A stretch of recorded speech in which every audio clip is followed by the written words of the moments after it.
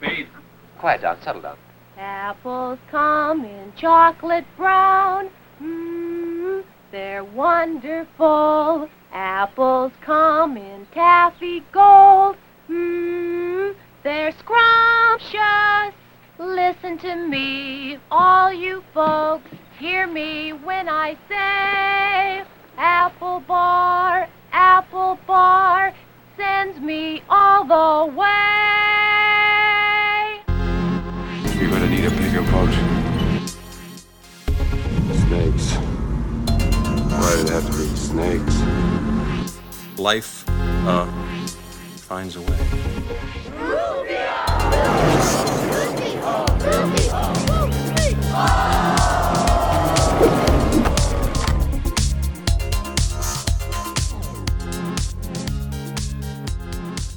Hi, my name is Jeff, and welcome back to Spielberg Chronologically. And with me for the rest of his life now is Eric. I'm fully committed. I'm in. Hi, I'm Eric. Good morning, sir. Good morning. How are you today? I am well. I slept well after watching Something Evil last night. It did not disturb my dreams. Demon movies are one of those things that I tend to shy away from. It's not for me. They say it in the movie, do you believe in God? Well, then you must believe in the devil. You can't have one without the other. I do believe in God, and so sometimes these devil movies get me. But this one was no problem. It's interesting. It's interesting that you brought that up because I was gonna mention this. I'm a little bit older than you. I was born in 1972, so I was a teenager in the 1980s, in the middle of the Satanic Panic. Are you familiar with all that? Oh, believe me, my mom told me that the X-Men cartoon looked satanic.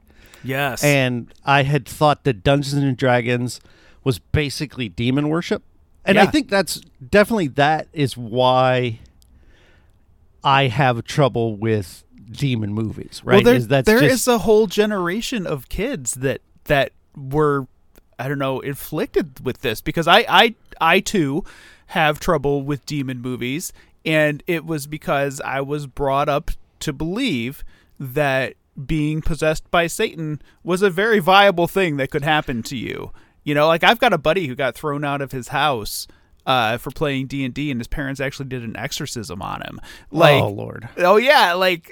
In the 80s, it went there, And so, I've got lots of different stories about being disturbed by stuff. And there was actually one moment in this movie that kind of flipped me out for a second.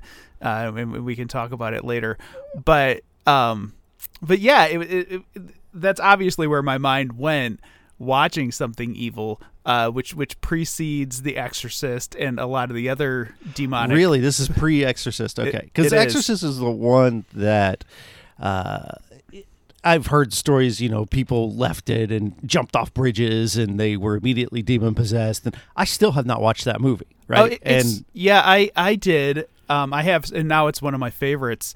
But when I was a kid, until I was 15 or 16, I couldn't even look at images. Like pictures from that movie would pop up, like you'd be watching, the top 10 scariest moments, and they would show her face, and I would be like, I have to look away. Like I couldn't even deal with it. And then when I was 16 years old, I've always been a big horror fan. I nutted up and I got drunk and decided I'm doing it. I'm watching The Exorcist, and I had already seen The Exorcist 3. I went and saw that at the Dollar Theater and really enjoyed it. It's George C. Scott, and it's just a really well put together horror film. Very good. And that was kind of my gateway into seeing the original Exorcist, which then once I saw it, I was like, oh, this is just a great film, period. And when you see those things like in context and the slow progression, then it's not as bad. But like you, the demon movies get me. I don't know, because I watched so I'm obviously Hitchcock Chronology, a huge Psycho fan. Psycho's easily my favorite movie, and it stars Anthony Perkins, and he has I don't know how many children he has, but he has two. That one is a musician, and the other has become a film director of horror movies. Really? And okay. Yeah, he directed a Hansel and Gretel one, but then he directed one for Netflix called "I Am the Person in the Walls" or something like that. It's a ghost story. It's okay, but he directed another one called the something Coates' Daughter. I can't remember, and it's a demon movie. And I had that one got me like having trouble sleeping, and I went to see, when my wife and I were younger, I went to see The Exorcism of Emily Rose in the theater. And there was a point in that movie where I had to get up and leave the theater. Like I had to get up and go and like splash water on my face to kind of pull it together. And my wife was, like, what the fuck? Like she was raised like not religious. She didn't have any of this, in her background. And she was like, what's wrong with you, man? Yeah. Like, I can't, And so, yeah, it's interesting that we both come from that place where you have these, these childhood things that bear down on you when you're watching these films. That said, Something Evil, not so much. Mild. You'll be all right. You'll be okay unless you're already scared of crying, talking, strawberry jam. So, we watched Something Evil from 1972, obviously directed by Steven Spielberg. And now there's only one person. I recognized him first, and then I had to look him up. Darren McGavin plays Paul Warden. And I'm like, I know this dude. So I couldn't place it. He, at least in my circles, most notably played Billy Madison's father. Oh, okay. Billy Madison. I know him from a lot of stuff. I know a lot of this cast. I was pretty excited when people started popping up because I was like, oh, I know who these people are. But Darren McGavin is definitely the most prominent in my mind because he was Kolchak the Night Stalker, which was a 70s like almost like a X-Files style show. It was a series of TV movies, and then they had a brief series that went off of it, and he was like a vampire hunter guy. And so I knew him from that. And then, like you said, he was Billy Madison's father, and he's been in like lots of stuff. He's definitely a face you recognize. The mom, Marge, Sandy Dennis, won an Oscar for playing the younger wife in Who's Afraid of Virginia Woolf, which I don't know if you've ever seen that movie. Nope. It is worth a look, man. It is bonkers. There's another one I watched with my wife, and it's Liz Taylor and Richard Burton, and they are two like college professor types, and they invite this younger couple over to their house to just have a pleasant evening, and then they proceed to like just get hammered and just fling insults at each other to the point where you think at some point like somebody's gonna die. Like it's a crazy movie. 66. Okay. Yeah, well worth a look. Bookmark this. And then the oldest kid is, I'm really going to show my age here. He's Jody of Buffy and Jody fame. There was a TV sitcom in the late 60s called A Family Affair. And there was these two kids, Buffy and Jody, and their rich dad, and they were taken care of by this old guy, Mr. French. And anyhow, it doesn't matter. This kid was very recognizable to me immediately. Like, I watched the show in reruns when I was a little kid, and so as soon as he popped up, I was like, oh, it's Jody. It's Jody from Buffy and Jody. So he, at the time that this was made, was probably at the height of his fame. Like, it was a pretty popular show, it would almost be like casting Arnold from Different Strokes, at the height of Different Strokes. He at the time may have been the biggest name in this movie. Well, I don't know. Sandy Dennis did win an Oscar, whatever. But yeah, a lot of recognizable people. Even the old guy. Not the old guy the with one who runs the farm. No, not the old guy with the chickens. The old guy with the books.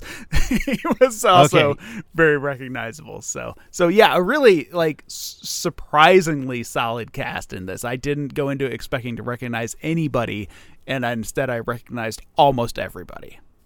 Wow. Yeah, I only, of course, recognized the dad from Billy Madison. And this, so any first thoughts about this one? It's not as good as Duel. It is not as good as Duel. It is a TV horror movie from the 1970s. I mean, like, I don't know what else I expected from it.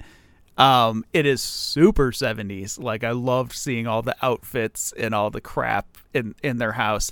Another thing that struck me about this, having just watched Duel, was how it was definitely filmed for TV. Like, it is all super close-ups, like 2 or 3 heads in a frame, and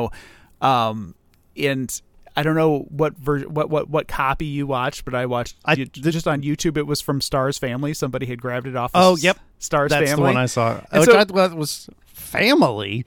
Who's putting this on with the kids up? Right. Who's the Star's Family programmer? What the hell are they doing? The Manson family. But it was like kind of lower resolution. And watching it in that resolution, I was like, oh, this is why it's filmed this way, because that's how TVs were back then. They were pretty low resolution and grainy and stuff. And so that's why everybody's face is like giant in the frame. It's so people watching at home on their 19-inch TVs could tell what the hell was going on, Yeah, that's a good point. So, this movie starts off, they're having a picnic on somebody's property for no reason in particular. They just roll up onto somebody's lawn and like, put the blanket down. It's lunchtime.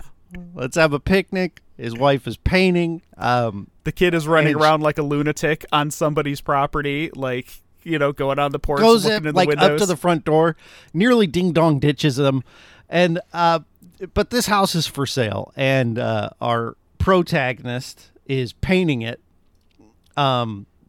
Marjorie is painting this house and decides that she wants to live here.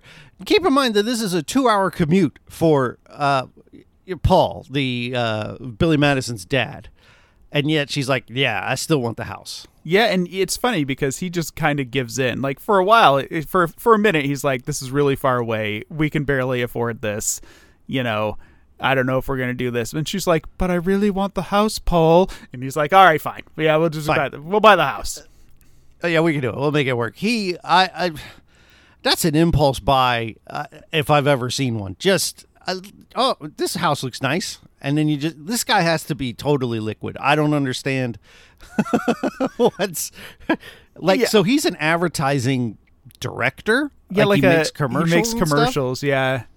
And yeah, it is interesting because he does just give in on the spot to buying this house, and he goes and knocks on the door, and there's an old guy in there.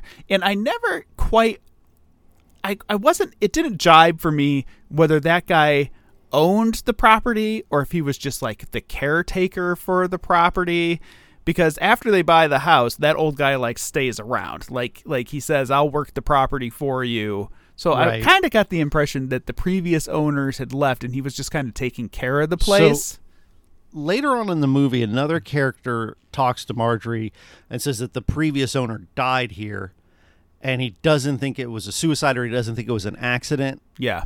So I don't know how that works. But apparently this caretaker has the right to sell this property. Oh, and you know what? We completely skipped the big dramatic opening and went right to the picnic. There's actually a scene at the beginning of the movie with the previous owner dying. Like, he's running through the property, and the wind is blowing. There's a lot of wind. This is a very windy movie. The wind is blowing. These are windy demons. And he goes into the barn, and the hay is flying everywhere, and he crawls up into the loft, the hay loft of the barn, and there's kind of like a door there, and he jumps out and he dies. So that happens before the picnic, then they buy the house from the old guy who's lurking, being the caretaker. And so as Marjorie is exploring this new property she's bought, she likes to make these, what I would call mobiles, which you would put over a baby's bed. But she sees what's called a pentacle, which these look different than any I've ever seen. They're just circles with little pieces of art. Designs. And they're like designs, like geometric sort of designs, not like a pentagram or like where you would picture with the star and the, it's not that. It's more... I don't know, like geometric designs, I guess, is in a circle is the best way to describe it. Yeah, and they're used to ward off evil spirits. And she goes, "Oh, that's nice." Now, this is what I don't. So, she gets fascinated by these and starts making clay pentacles and putting them on people and giving them out, and they protect people From evil. But apparently this pisses off some sort of ancient evil. But by making the things that protect you, she is tempting the evil there. Yes. Well, the evil is rather ill-defined in this movie. Yeah. And its motivations are also rather ill-defined. Like, in the end, there's just something evil around. Yeah. And right. It's not personified in any way or given a name or any sort of traits other than that it is evil. But yeah, so she starts making these pentacle necklaces and mobiles and like hanging them, in the house. And she puts them on necklaces, and she just kind of walks around like putting them on people and so on. So early on, they're filming a commercial here for butter that goes on something. I don't know what apple this is. Bars. It's apple bars. Apple bars. They're scrumptious. Delicious. Yeah, so he's filming this on his property, I guess, as a way to help, justify buying a house at random. And there's a problem with there's some of the audio equipment is picking up some sort of noise, some hum or buzz. And the actress in the commercial, who apparently everyone's like, she cannot sing. And I thought she did a pretty good job. I mean, it's a commercial. Yeah. They all seem to agree that she could not sing, but that she was smoking hot. Like that seemed to be like the gist of the conversations. I didn't think her singing was that bad. I mean, she's not Aretha, but for a commercial, it was sure. Okay. And the song was hysterical. But the butter, I'm sorry, I'm going to call it butter for peanuts. I don't know what this is. Now, but anyway, she has she takes the pentacle off of the redhead kid, the oldest boy, and puts it on the microphone, and this eliminates that static noise. Right. She chased the evil away from the sound mix by putting the pentacle on the microphone, which was weird. Yeah, I don't mind it, because it's kind of interesting to me, because air frequencies and stuff, wires can pick up noise from the atmosphere. It's totally a true thing that happens. Oh, absolutely. I used to be in a band, and we were recording one time at a studio, and we just had a happy accident where at the end of a song, the wire started picking up a local radio station. And it made it into the recording. Just weird stuff like that happens, You ever seen Spinal Tap? Oh, of course. Yeah. Yeah. Okay. All right.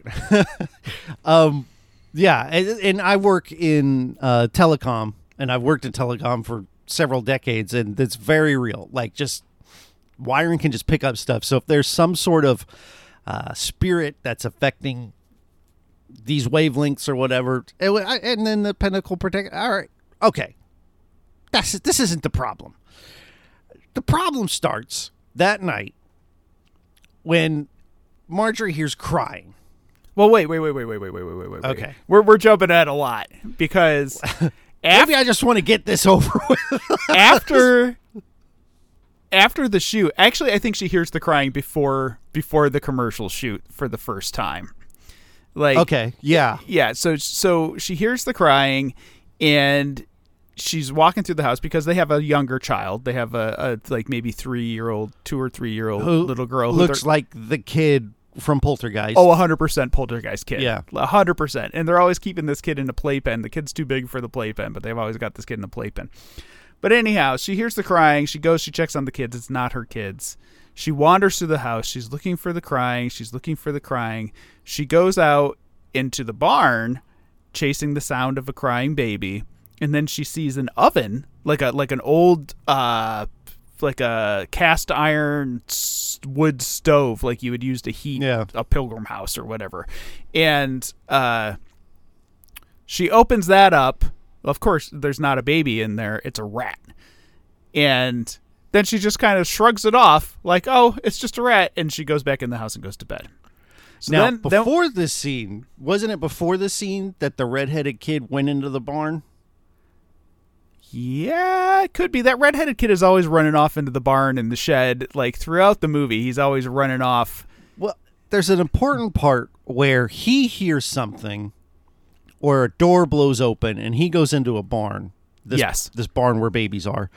And the door shuts behind him. And then nothing happens, right? And then nothing happens, yeah. You cut to another scene and she's talking to her neighbor who's given her some sort of occult books.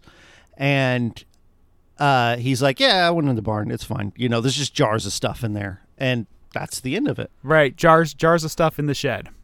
So, okay, so then they do the commercial shoot. Then after the commercial shoot, they have a party where they host... the loudest party in the history of parties. There are a couple really loud parties in this movie where it's like, oh my God, get these people to shut up. It's like everybody's in the same room screaming at the top of their lungs. Okay, no, this party is not the loudest. The next one is the super loud one. Yeah. Particularly painful to listen to and watch. Yeah. So now... So Go there, ahead. all the Hollywood, not Hollywood, but commercial shoot types are there, Yeah. and they're all having very commercial shoot type discussions. And the actress who sang the apple bar delicious scrumptious song is walking around, and she's putting the necklaces on everybody at the party. She's putting the pentacle necklaces on everybody, and then at the end of the party, you know, Joe Schmo producer guy wanders over to her and he's like, I'm gonna take you home, blah. Yeah. And she's like, yeah. And so they go and Yeah. they get in the car and they're driving through the countryside, presumably back towards New York. And then something goes horribly wrong. This is so stupid. It looks like cracks just start appearing in the windshield. It's definitely animated. It's like a pretty poor effect. At first, I thought it was like a bug hitting the windshield. But first one, yes. But then, like, cracks just appear, and then the car swerves off the road, and here's your exploding car for you that you missed in Duel. I know, right? Just explodes, like just absolutely bursts into flame and rolls, you know, down the embankment on fire.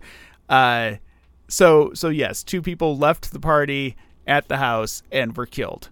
So yeah, and just an unintentionally hilarious scene. I was rolling. Yeah, me because too. the windshield just shatters. You get the screen turns red, and the next thing you know, they're flipping off a cliff. The car explodes, and I'm like, "Wow, okay, this is like." Imagine a movie trying to be scary, and the very first kill is one of the most hilarious things you've ever seen. It took the edge off pretty quickly. It was pretty hysterical. So then I think after that is when they go to the secondary loud party, because there's a brief scene of them like discussing the friends dying and how it might have been their fault for inviting them or whatever. And the husband's like, nah, you can't Right. put And that he's on right. us. Like things like that just happen sometimes and it's not our fault. Then they go to the screaming loud party with all the neighbors. And This thing is so insanely loud. It's so uncomfortable to listen to. everybody's screaming at the top of their lungs. But the end point of the party is that they meet this neighbor guy. That's right. Who's really into the occult. He's an older dude, and he basically has all these books about pentacles and curses, and he likes to document weird happenings in the area. He's like the local historian guy who enjoys supernatural stuff. I would refer to him as a demonologist. Like this is like his thing. And according to him, he's ran into stuff like this before. Super nonchalant about it. There was a demon in the house. Haha, I got rid of him. Haha. I got rid of him by talking to him, and I couldn't hear him, and it pissed the demon off, and he left. Yeah. Okay. Yeah, that might have been your ex-wife. Now, so she gets these books and paints a pentacle in the kids' room. She does. And then they do an incantation. They do an incantation on the pentacle that she paints in the room, which is supposed to protect them. So if they go onto that pentacle In times of strife and trouble, the pentacle will protect them from evil spirits.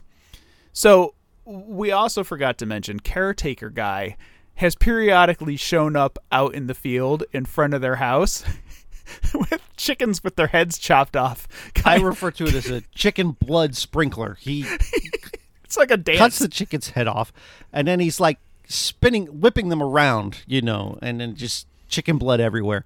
And so there's more than just her and their neighbor who also thinks that there's some sort of spiritual thing happening. Yeah, here there's have to ward chicken off. magic there, like trying to keep them safe. And she doesn't like it because she's unhappy with the death of the chickens, so she makes her husband chase that guy off. Yeah, and he gets fired. The gist is that in general, the people, I don't want to call it a neighborhood, but the people in this township or whatever seem to all pretty much agree that, there's evil stuff, and they seem very like at peace with this idea that steps must be taken to protect yourself from evil and so on. They all just kind of like roll with it. That's how it is here. There's evil stuff, and which is so you would think you would warn the guy before he buys the house, but absolutely. The old guy's like, I'll just bring some dead chickens over on occasion. It'll be fine. So like he gets kicked off, and this, in my opinion, is where this warding that he's been doing with chicken sprinklers has been working. Right, and they chase him away, and at that point, like, things escalate. There's more crying baby in the barn. She goes out to the barn, and this is when the first time the jar reveals itself. The most terrifying jar in all of cinema is crying, and it's like red on the middle, and like whatever's in there is swelling while it cries, and she screams bloody murder and runs away. It's like pulsing. It's a pulsing jar of goop with a red core.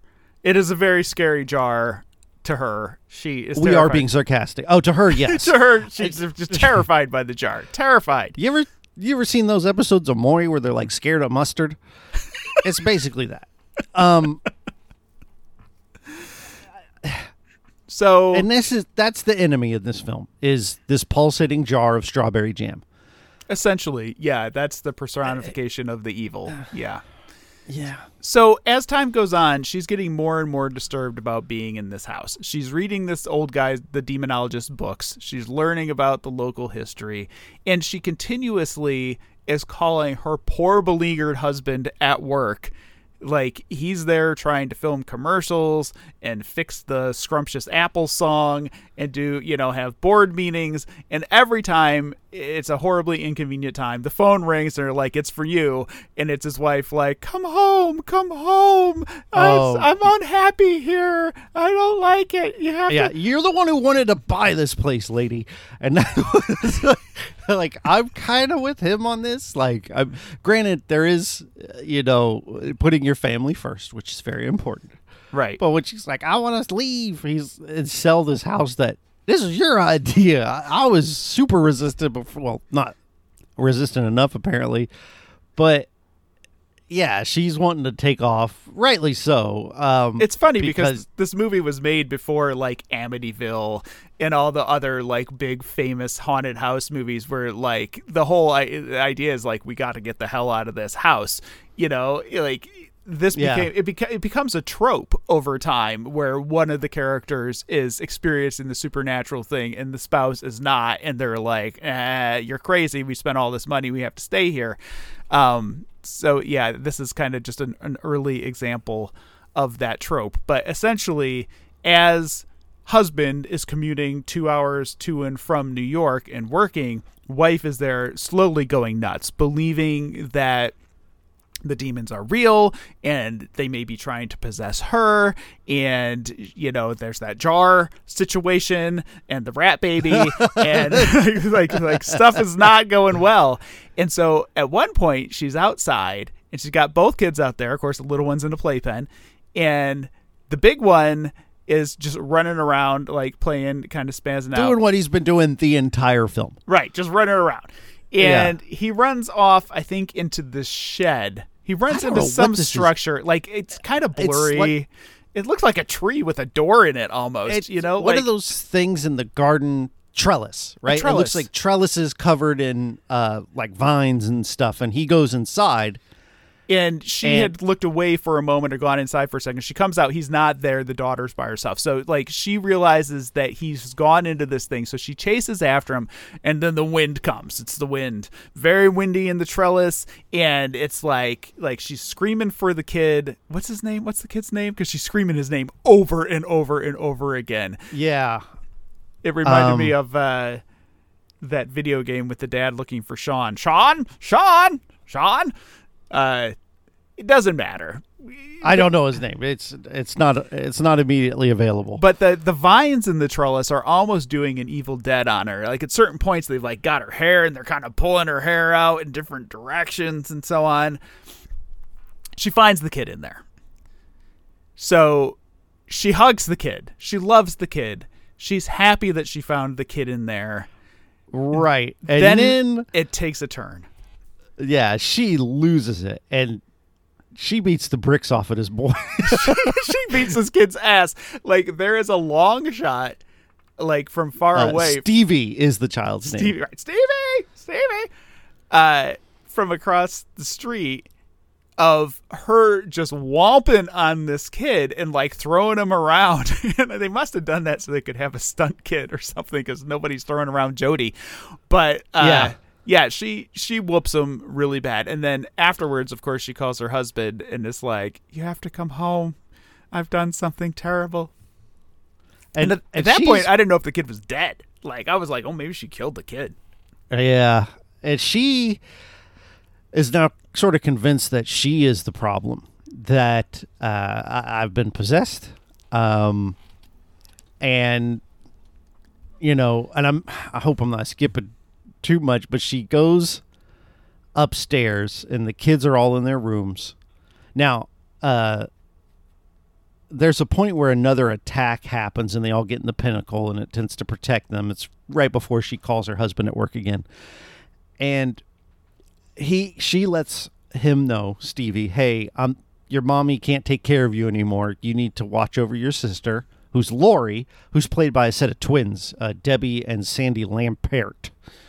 If, you know, think you're Mary-Kate and Ashley, but, you know, before their time. And you got to take care of them, take care of her. And then she goes into this barn where we see, this is the same location that the opening of the film takes place. Yes. And again, the wind starts whipping up. And she goes... And she's about to kill herself. Running through the barn, hay everywhere, crawls up into the hayloft, and she's about to kill herself. And out of nowhere, and now is this Harry? Is this the guy this is the guy who's been chicken sprinkling the chicken whole guy. The chicken property. Guy. Yeah. He comes up and grabs her and saves her. And he's like, no, it's your son. And I'm like, oh, that would be so much more effective in a better movie. And he says, I've put it all together. I've put it all together. Like, how the hell did you put that together? Like, he wasn't even there. They threw you off the property. But he figured, oh, by the way, we forgot to mention that Mr. Bookman is killed at some point in another attack. Like, it was unclear if he was dead or not. And we can circle back around to that, but because his like nephew comes around and is like, "Have you seen my uncle?" But it like cuts away as the screen turns red, which is similar to what happened to the couple in the vehicle. Yeah, that's true. That's true. So yeah, perhaps he is dead. I'm assuming he's dead, and but so they go inside to the son, who is now hovering. Yeah, the husband rolls up right at that moment when they're going in the house. And they quickly fill him in like it's the son, and everybody, Chicken Man and the husband and the wife run in, and there's like some we can't get through the door, beating of the door situation that goes on, and then she gets in, and the little girl's in there too. Yeah, and so mom gets in, and he's floating around and being appropriately evil. I mean, yeah. I think he does a good job. He does a good job. He is floating in the air. And he says something creepy. I can't remember what he says.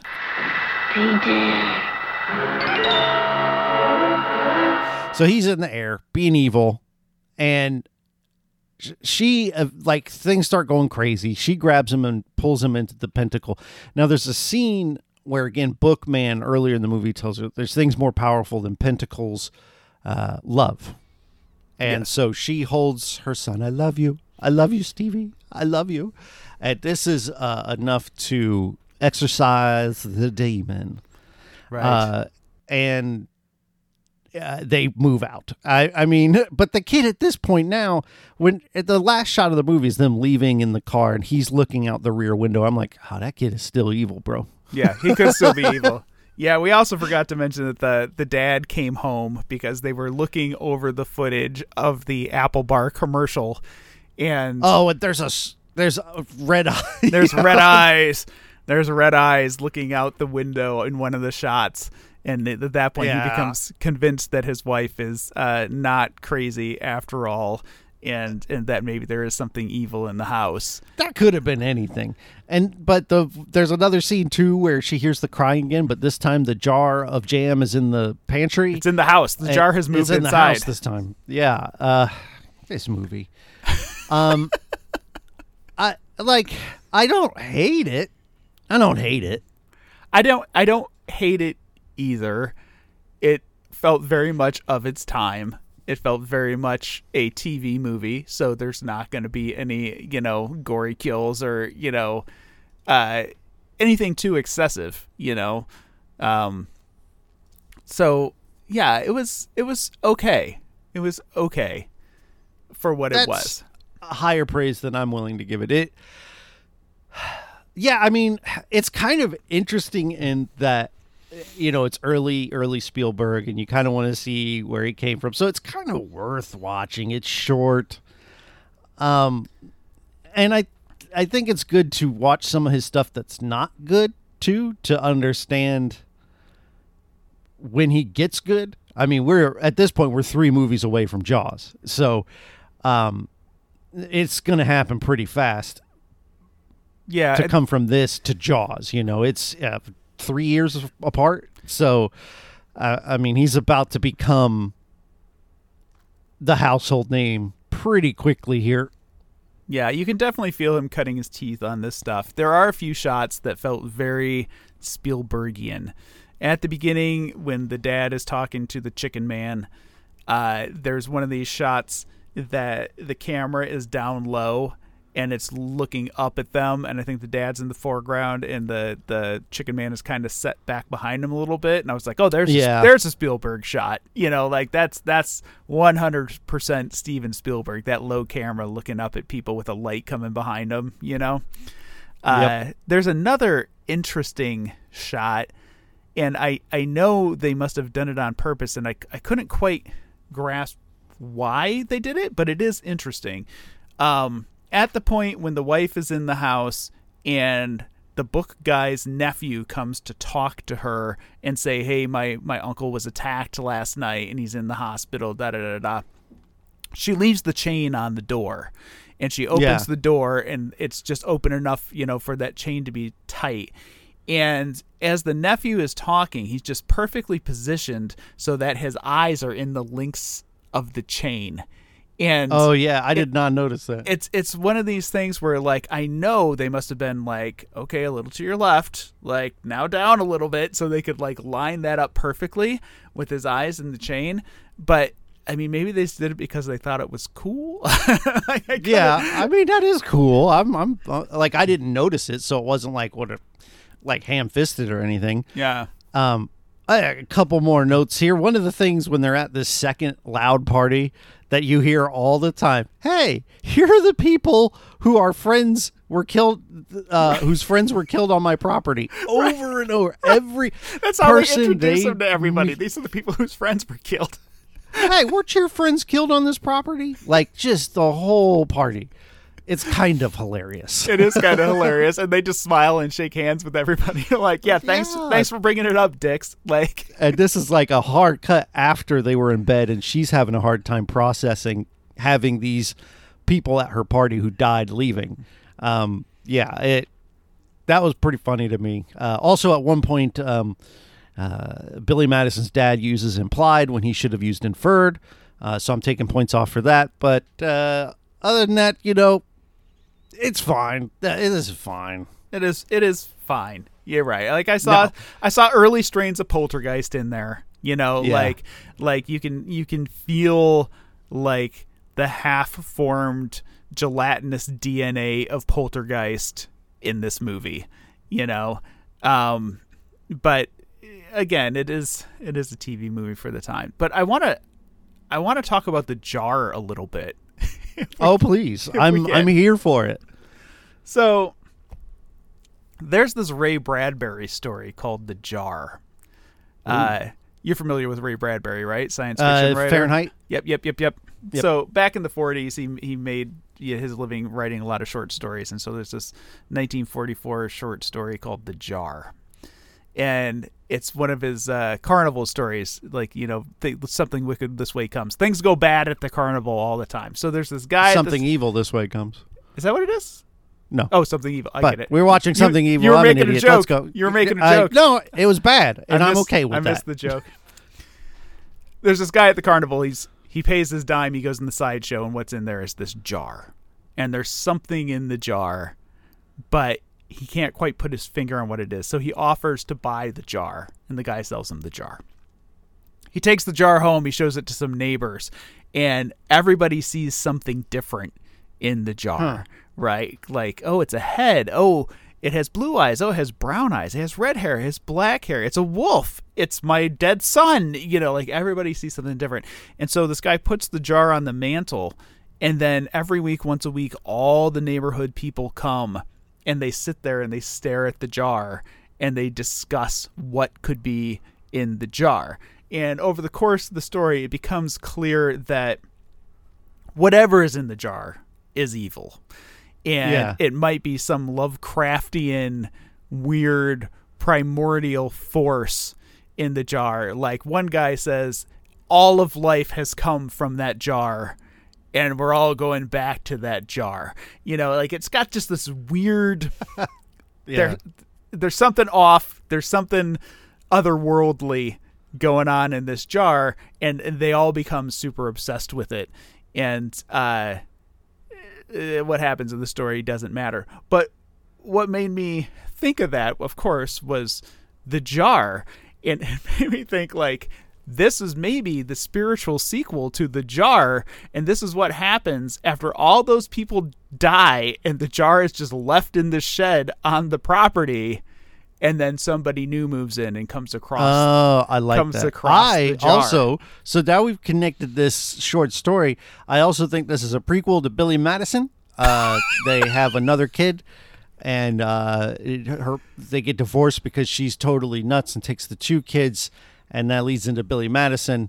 And after he starts a chain of hotels, that's why retiring from. That's why Billy has these maturity problems because because his been mom raised. wasn't there, and that's why he sees women kind of skewed.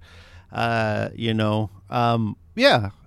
definitely, this is a trilogy of films. It starts with a short story, then a film, and then Billy Madison is the conclusion of the arc of the jar. Yeah. So final thoughts on Something Evil? Like thumbs up, thumbs down. Should people even bother watching this?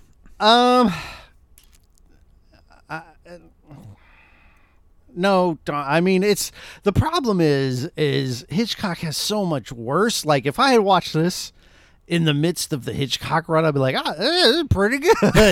But I mean, it's free on YouTube. If you want to watch it, go watch it. It's not going to ruin your day or anything, but it's also not going to do anything for you one way or the other, I think, personally. How about you? Yeah, I feel like it's kind of an unrewarding watch. Like if you're a Spielberg completionist and you got to see every single thing, then of course go ahead. And like I said, you can see some DNA of later stuff kind of popping up in this. But unlike Duel, which I actually got into, yes, I would say that this is unrewarding. Don't go into it expecting to pull a lot out of it, other than just a very bare bones, basic demon haunted house story. Yeah, and I can definitely say Duel is a must-see. I think you should watch Duel, whereas this is like fine. Right. and thus next week the TV movie era comes to an end. Hitchcock had the silent movie era, which was a lot longer and a whole lot worse. And Spielberg has the TV movie era, which comes to an end with 1973's Savage. Now, this the synopsis from IMDb: a TV reporter investigates compromising photographs of a nominee to the Supreme Court. Okay, I mean, Martin Landau's in this. Political thriller, Martin Landau, though, so at least you know it's not going to be horrible. Yeah, this is early Martin Landau. This is post North by Northwest. So, you know, we got that going for us. It's also on YouTube. So you can find it there. The way I find these movies that aren't available to rent or through some sort of streaming services, I just throw it in Google and click the videos button, and inevitably it'll show up, whatever it is. And so that's how I found this week's movie and next week. So, and then after that, we actually get into the theaters with, you know, that movie. So, Sugarland how Express, you feeling? Right? Two movies in. Yeah, that's Sugarland something. I don't know. That's the one with Goldie Hawn. Right. I'm feeling pretty good. I'm enjoying it. I like seeing these early films and kind of you know, getting the roots level look at Spielberg as he's, you know, learning his craft. And so yeah, I'm feeling pretty good about it. Looking forward to next week's. We'll see how it goes. How do we want to handle like plugging stuff? Just point people in the direction of the notes, or do you want to go through your spiel every episode? No, I don't think we need to go through the spiel every episode. I think you can. We both do several podcasts and other things, and if you'd like to find the other stuff that we do, take a look at the show notes.